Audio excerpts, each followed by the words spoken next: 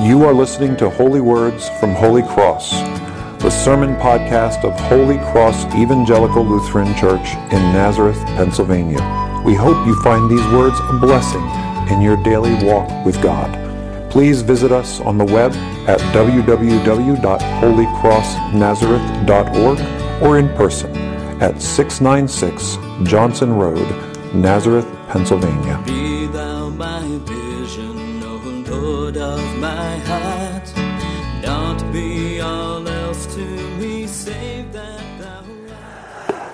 Would you join me for a word of prayer? Gracious Lord Jesus, we thank you for the opportunity to be together today and to stand before you through the power of your word. Strengthen us and bless us to receive with thanksgiving what you have given us for our own good. This we ask in your precious name, for you live and reign with the Father and the Holy Spirit, one God now and forever.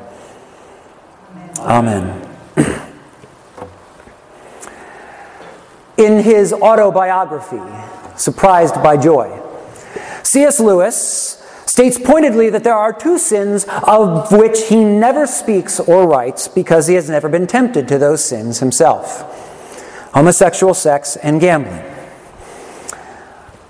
It's a good general rule to live by. And since I have never been divorced nor tempted to it, this morning I am wishing I could follow his example. When I set out to preach my way through this most important of Jesus' public teachings, his Sermon on the Mount, I did not think ahead to today's topic of divorce. As with lust, it is something to which I ought properly dedicate the proverbial month of Sundays, but the painfulness of the topic would quickly induce most people to seek spiritual sustenance elsewhere. So I will do my best to hit the most important points in today's sermon and look forward to simpler, if not less challenging, topics in the weeks to come. I look out and see faces of people I love. People I love very dearly, who have endured the difficulty of divorce. And I know that people in my own family who have been touched by divorce are likely watching via the internet, including my father, who is divorced. When I became a pastor, I made a promise to preach the whole of the Bible's counsel, and to do so out of love for God and for the people God loves. People God loved enough to die for in the person of his Son Jesus. So I stand here in fear and trembling before both those forms of love as we begin our exploration of Jesus' teaching today. The truth is, I just don't like to hurt people I love or say things that will hurt them.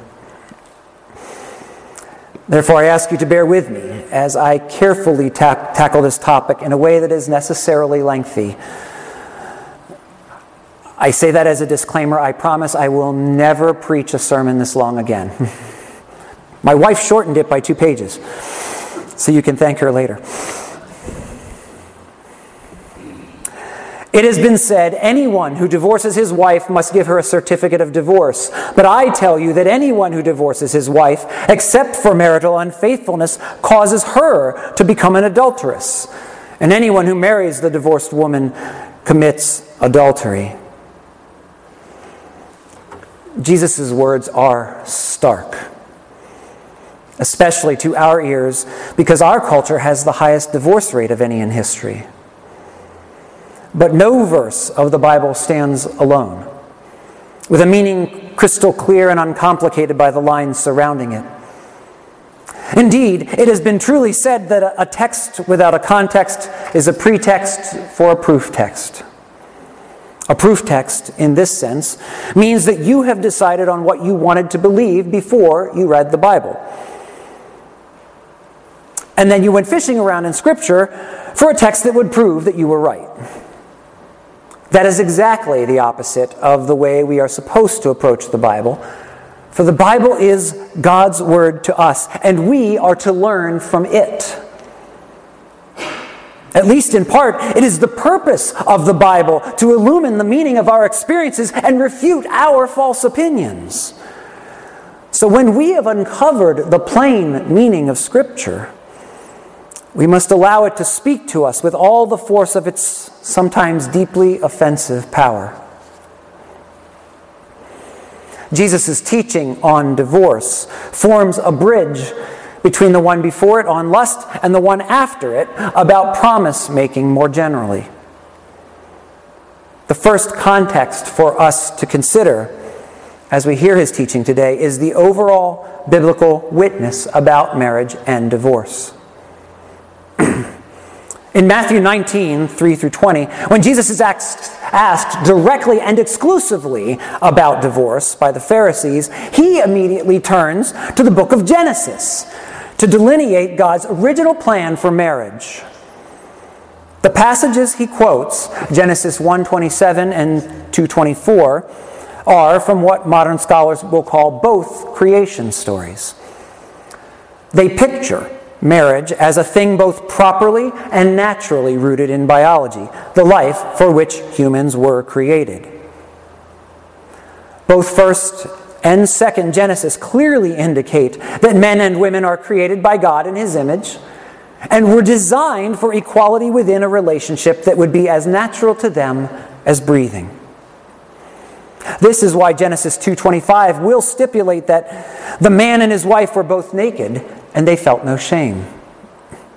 Nakedness symbolizes that they had nothing to hide from one another, for there is no need or intention on the part of either to manipulate the other, which is what hiding is always about, and shame is always the result of. The Genesis story also shows clearly that marriage was the first and only form of human community, not organized as a result of negotiation and compromise following our fall into sin. As such, marriage is the only pre-political form of human community and the fundamental building block for all of the others. It was designed for paradise, and divorce represents a failure for it to be the blessing it was supposed to be. And that is a description that every person I know who has experienced a divorce would devoutly agree with. It also means that while sinful humans may find lots of ways to define and recognize marriage in our sinful, fallen political orders, only God's original design represents God's original perfection and can bestow God's original blessing. Everything else falls short. I'm not speaking here primarily of the redefinitions of marriage that our own culture has been engaged in. Every human culture has found different ways to define marriage and other conditions within which to permit sex and divorce. Despite the number of people in the Genesis account, that's two, a woman and a man, later on in Genesis we see Jacob with 2 wives and 2 concubines. King David himself had many brides and concubines, first in Hebron and then later in Jerusalem. And King Solomon held the biblical record at 700 wives and 300 concubines. Now, while these men represented the rich with means to provide for so many, and the middle and lower classes typically had only 1 or 2 wives, they set an important cultural precedent, different from God's original intent. The law delivered by Moses allowed for a man to have 2 wives, one loved and one unloved. That's Deuteronomy 21:15.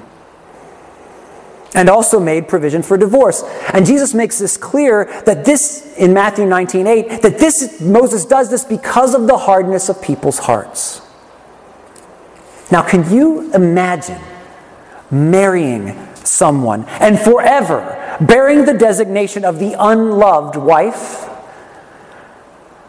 The shame and permanently lower social class that such a title would entail? If you were a woman living in Jesus' day, you would not have to imagine it. And it is to the context of divorce practices in Jesus' day that we must now turn our attention. In Jesus' day, there were two competing schools of rabbinical thought about divorce. The school of Rabbi Shammai held that you could only divorce a woman on the grounds of infidelity or lewd behavior. The school of Hillel, and we see Hillel in the book of Acts, held that a man could divorce his wife even if she spoiled a dish of food for him. That's a quote. Though he would live after the time of Jesus, Rabbi Akiba amply expressed the popular view on divorce in Jesus' day when he wrote that a man could divorce a woman even if he found another fairer than she, for it is written, and it shall be if she found no favor in his eyes. The position of a woman in Jesus' day was precarious. If she displeased her husband in anything, he could simply write her a certificate of divorce, and she was instantly homeless and forever separated from her children, who belonged to her husband. With a proper certificate of divorce, she might be married by another man and so gain a home, but only as quote-unquote damaged goods, effectively the unloved wife. And since it involved the honor of the man to marry such a woman, it would be a rare husband who wouldn't make her painfully aware of the abysmal status in which she lived every day of her life. Apart from returning to her family of origin in shame, the only other way a woman had to eke out a living in a place in the community was as a prostitute, which made her an adulteress by definition. This is why Jesus says that anyone who divorces his wife except for marital unfaithfulness causes her to become an adulteress. The divorced woman of Jesus' day was either so because she had willingly engaged in adultery, or she was made an adulteress by divorce itself, as she prostituted herself to survive, either in the home of a new and condescending husband or on the streets in the more traditional sense. It was not so from the beginning, Jesus says emphatically in Matthew 19:8. Jesus clearly takes the position of the more restrictive school of Rabbi Shammai, making it clear that in describing the marriage and divorce practices of ancient Israel, anything after chapter 3 of Genesis in the Old Testament is being descriptive, not prescriptive. It's describing what happened in those days, not what we ought to do in ours. Jesus' teaching here and in chapter 19 makes clear that men cannot keep acting the way they do in the kingdom of God. Jesus' male disciples clearly understand this. As in Matthew 19:10, they say, well, if this is the situation between a husband and wife, that the man can't just write her a certificate of divorce, it's better not to marry. They don't seem able to fathom the marriage under Jesus' kingdom ethics, where even the women they love cannot be treated as means to their own ends, disposable when they cease to please. They're having trouble understanding marriage as conceived of by God in paradise. This is because, from their original dignity as divine image bearers, made from a bone taken from Adam's side and so meant to stand beside him as an equal, women, by Jesus' day, were little more than chattel, the property of their husband or the object of abusive male attention.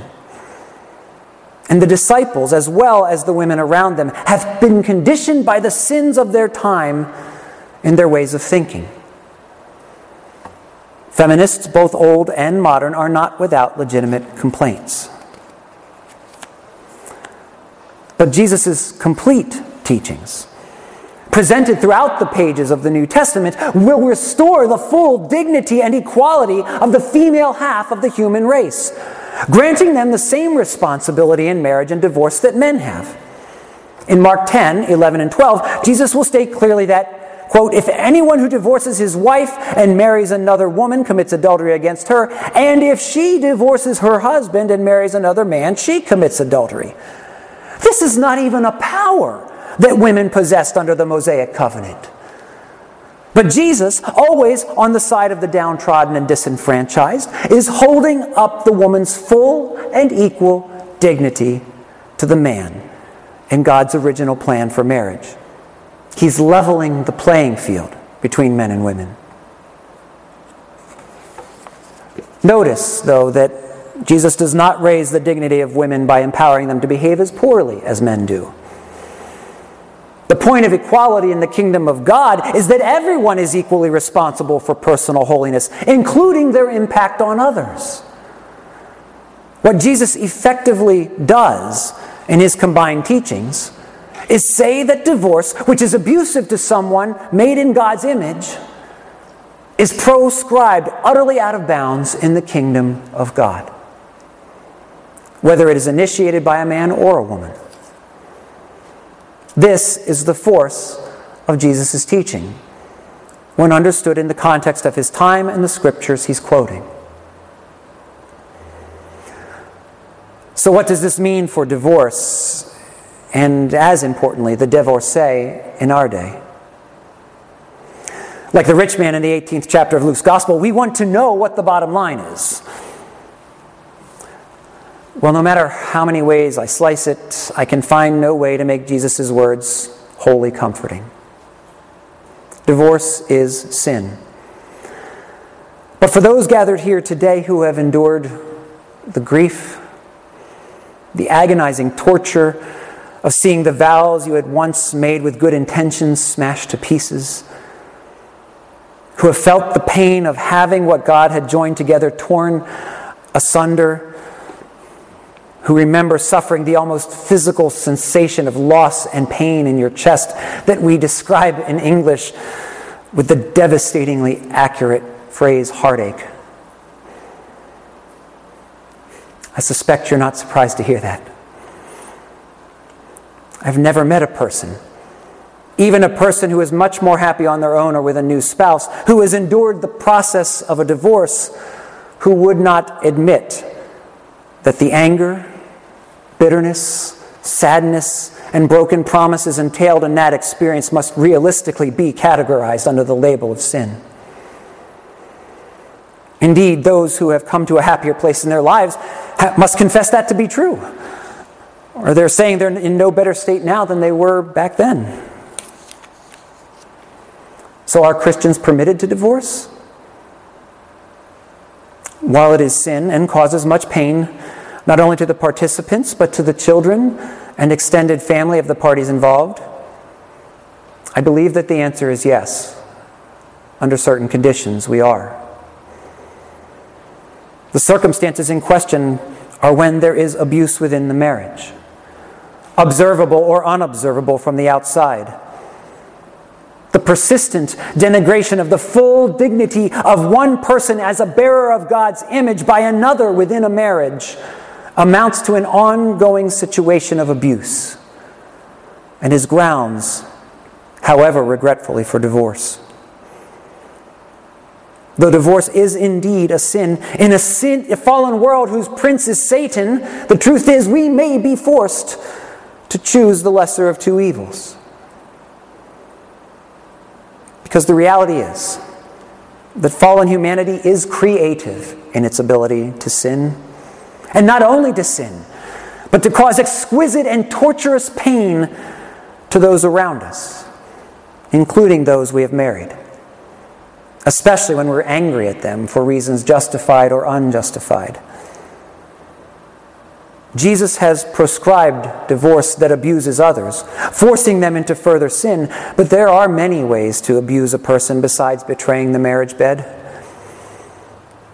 In ways that may not be apparent to those outside the home, denigrating and demoralizing behavior may go on in a marriage that amounts to abuse, that justifies divorce even under Jesus' strict guidelines. The kind of divorce that is forbidden for Christians is what sociologist Barbara Defoe Whitehead of Rutgers University calls expressive divorce. Christians are not supposed to divorce someone just because they think they'll be happier with someone else or alone. That is, as a means of self-expression or in the pursuit of happiness. That would amount to reinstituting the permissive divorce regime of Rabbi Hillel, which Jesus repudiates, albeit with Christians now becoming equal opportunities offenders because both men and women can initiate the process. One cultural note on that issue. No-fault divorce was first introduced to the United States the year before I was born. Its aims were laudable: to allow people, particularly women, to more easily escape abusive marriages. 5 decades later, it has made marriage into the most easily broken legal contract in American life. Many of our brother and sister Christians who are listening to this sermon with great emotional pain, recalling their own divorces, were plunged into that process against their will, when they would have liked to try to save their marriage. By removing the impediments and disincentives to divorce, no-fault divorce has caused much great and lasting pain to both former spouses and the children of people who simply thought they might be happier if they left their marriage. That sort of justification of divorce is forbidden to people who want to feel at home in the kingdom of God, who call Jesus Lord. And the modern notion of falling in love in the hope of a happily ever after is also not the biblical grounds for marriage. It is the cliche of fairy tales. While Christians do indeed look for a happily ever after, first and foremost, of course, in eternity, but also here in this life, we know that the passive experience that the very language of falling in love bespeaks is not the way to get there. In fact, most people throughout history knew that, which is why stories from the Iliad to Romeo and Juliet to Pride and Prejudice, my own favorite book, are cautionary tales about the dangers of romantic feelings. Jesus prescribes for us the way of love, rather than falling in love. Jesus calls us to love others actively rather than experience emotions passively. By doing so, we build our relationships, including our marriages, on a more enduring foundation than the shifting sand of our feelings. In all of his teachings, and progressively here in the Sermon on the Mount, Jesus calls us to the path of enduring happiness, which is, in the end, the path of being like him in our character. It's the path of Christ-likeness, the path that former generations focused on as the path of holiness. Has Jesus set the standard for marriage hopelessly high? No. Rather than establishing hopelessly high standards, I believe that what Jesus is doing is calling us to a hopefully high vision of what marriage can and was meant to be. Jesus is giving us a God's eye view of what is desired rather than a human's eye view of what is required. Theologian Nancy Pearcey states very poignantly, I think, that having a Christian worldview means being utterly convinced that biblical principles are not only true, but also work better in the grit and grime of the real world. Whatever our history, however we have sinned or been sinned against in the past, inside or outside of marriage, we are forgiven and restored through the same blood of Jesus Christ. He justifies us, sets us right before God. And we trust in him for salvation and his teachings to guide our lives from this point on along a better path than the one we've walked so far.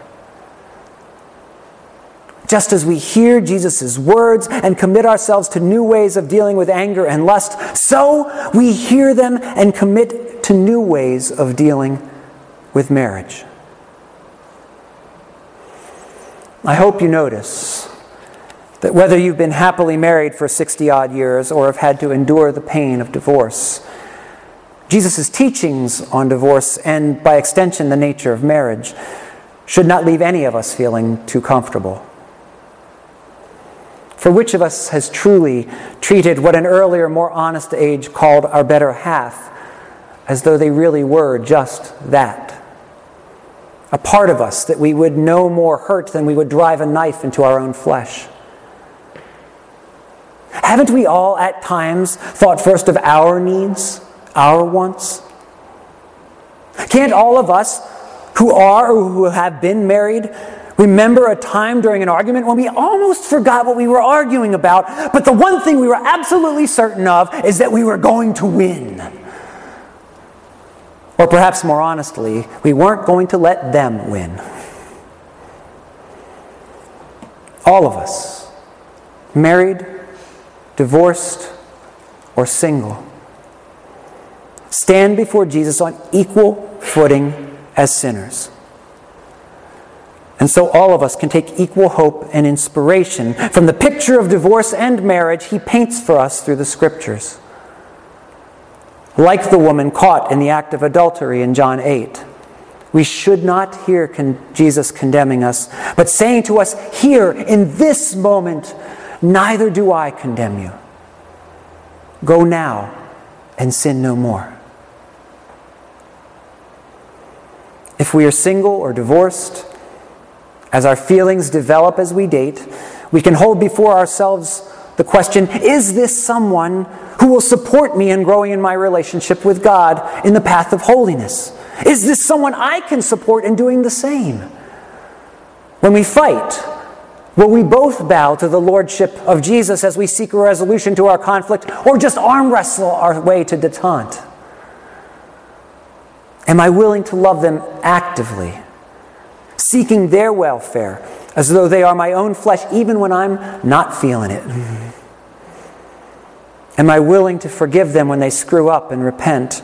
And do I believe they're willing to do the same for me? If we are married, like I am, you just take those same kind of questions and ask yourself, how can I better do all those things for my spouse right now? To marry as a Christian is to marry with the full intention of pursuing holiness with your spouse and supporting them on the same path until death parts you. It is a truly life-giving path, for Jesus is always with us to help us grow in the way we need. If we marry merely for happiness or spend our married lives pursuing that, we may get lucky and find as much of that happiness as we are capable of as fallen creatures.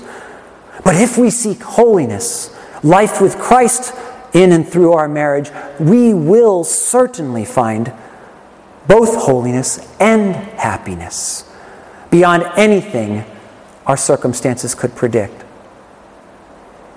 And I was taught that most clearly by Mark and Lori.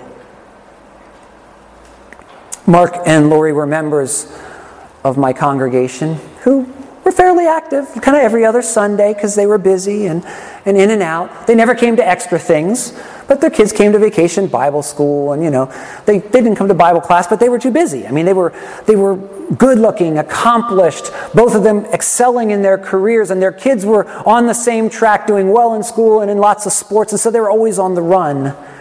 And so we would exchange niceties at the back of the congregation as they were on their way out of church. But when they were there, they were very engaged and active. I could see that they were thinking about what was being said and trying to process it. So they were good people, and I just knew them as part of the congregation. I really got to know them, though, when Lori scheduled a time to come to my office. And when she arrived, told me that she had just broken to Mark that she'd had an extramarital affair. And she said, "Pastor, we're not dealing with it very well." By her own telling of the story, she was miserable as she engaged in it. She met this man, a man who had had a crush on her in high school twice as they were preparing for a class reunion. She cried her way through both experiences and wasn't even sure why she'd done what she had done. Maybe she said, I just wanted to feel special again, like a priority.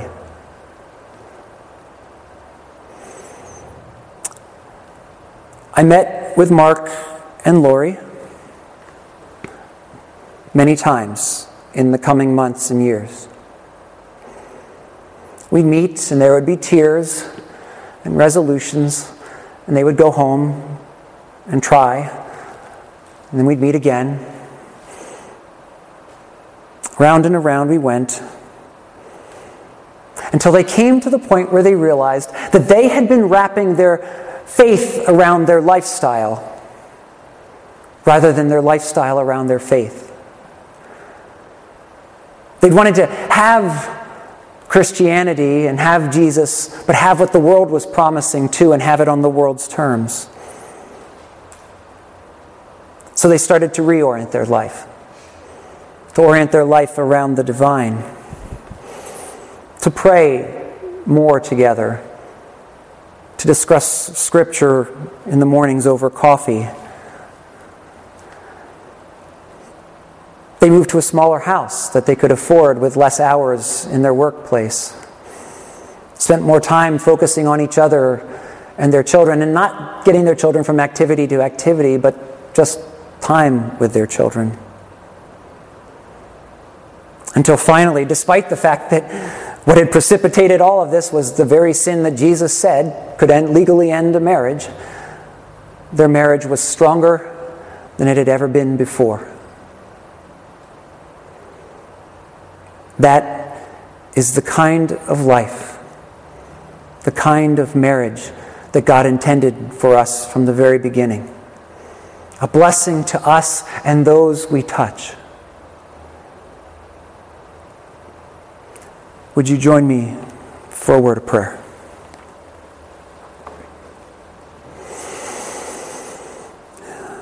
Lord Jesus, your words are for our good. And even when they wound, we know they wound like a scalpel, cutting out the gangrene.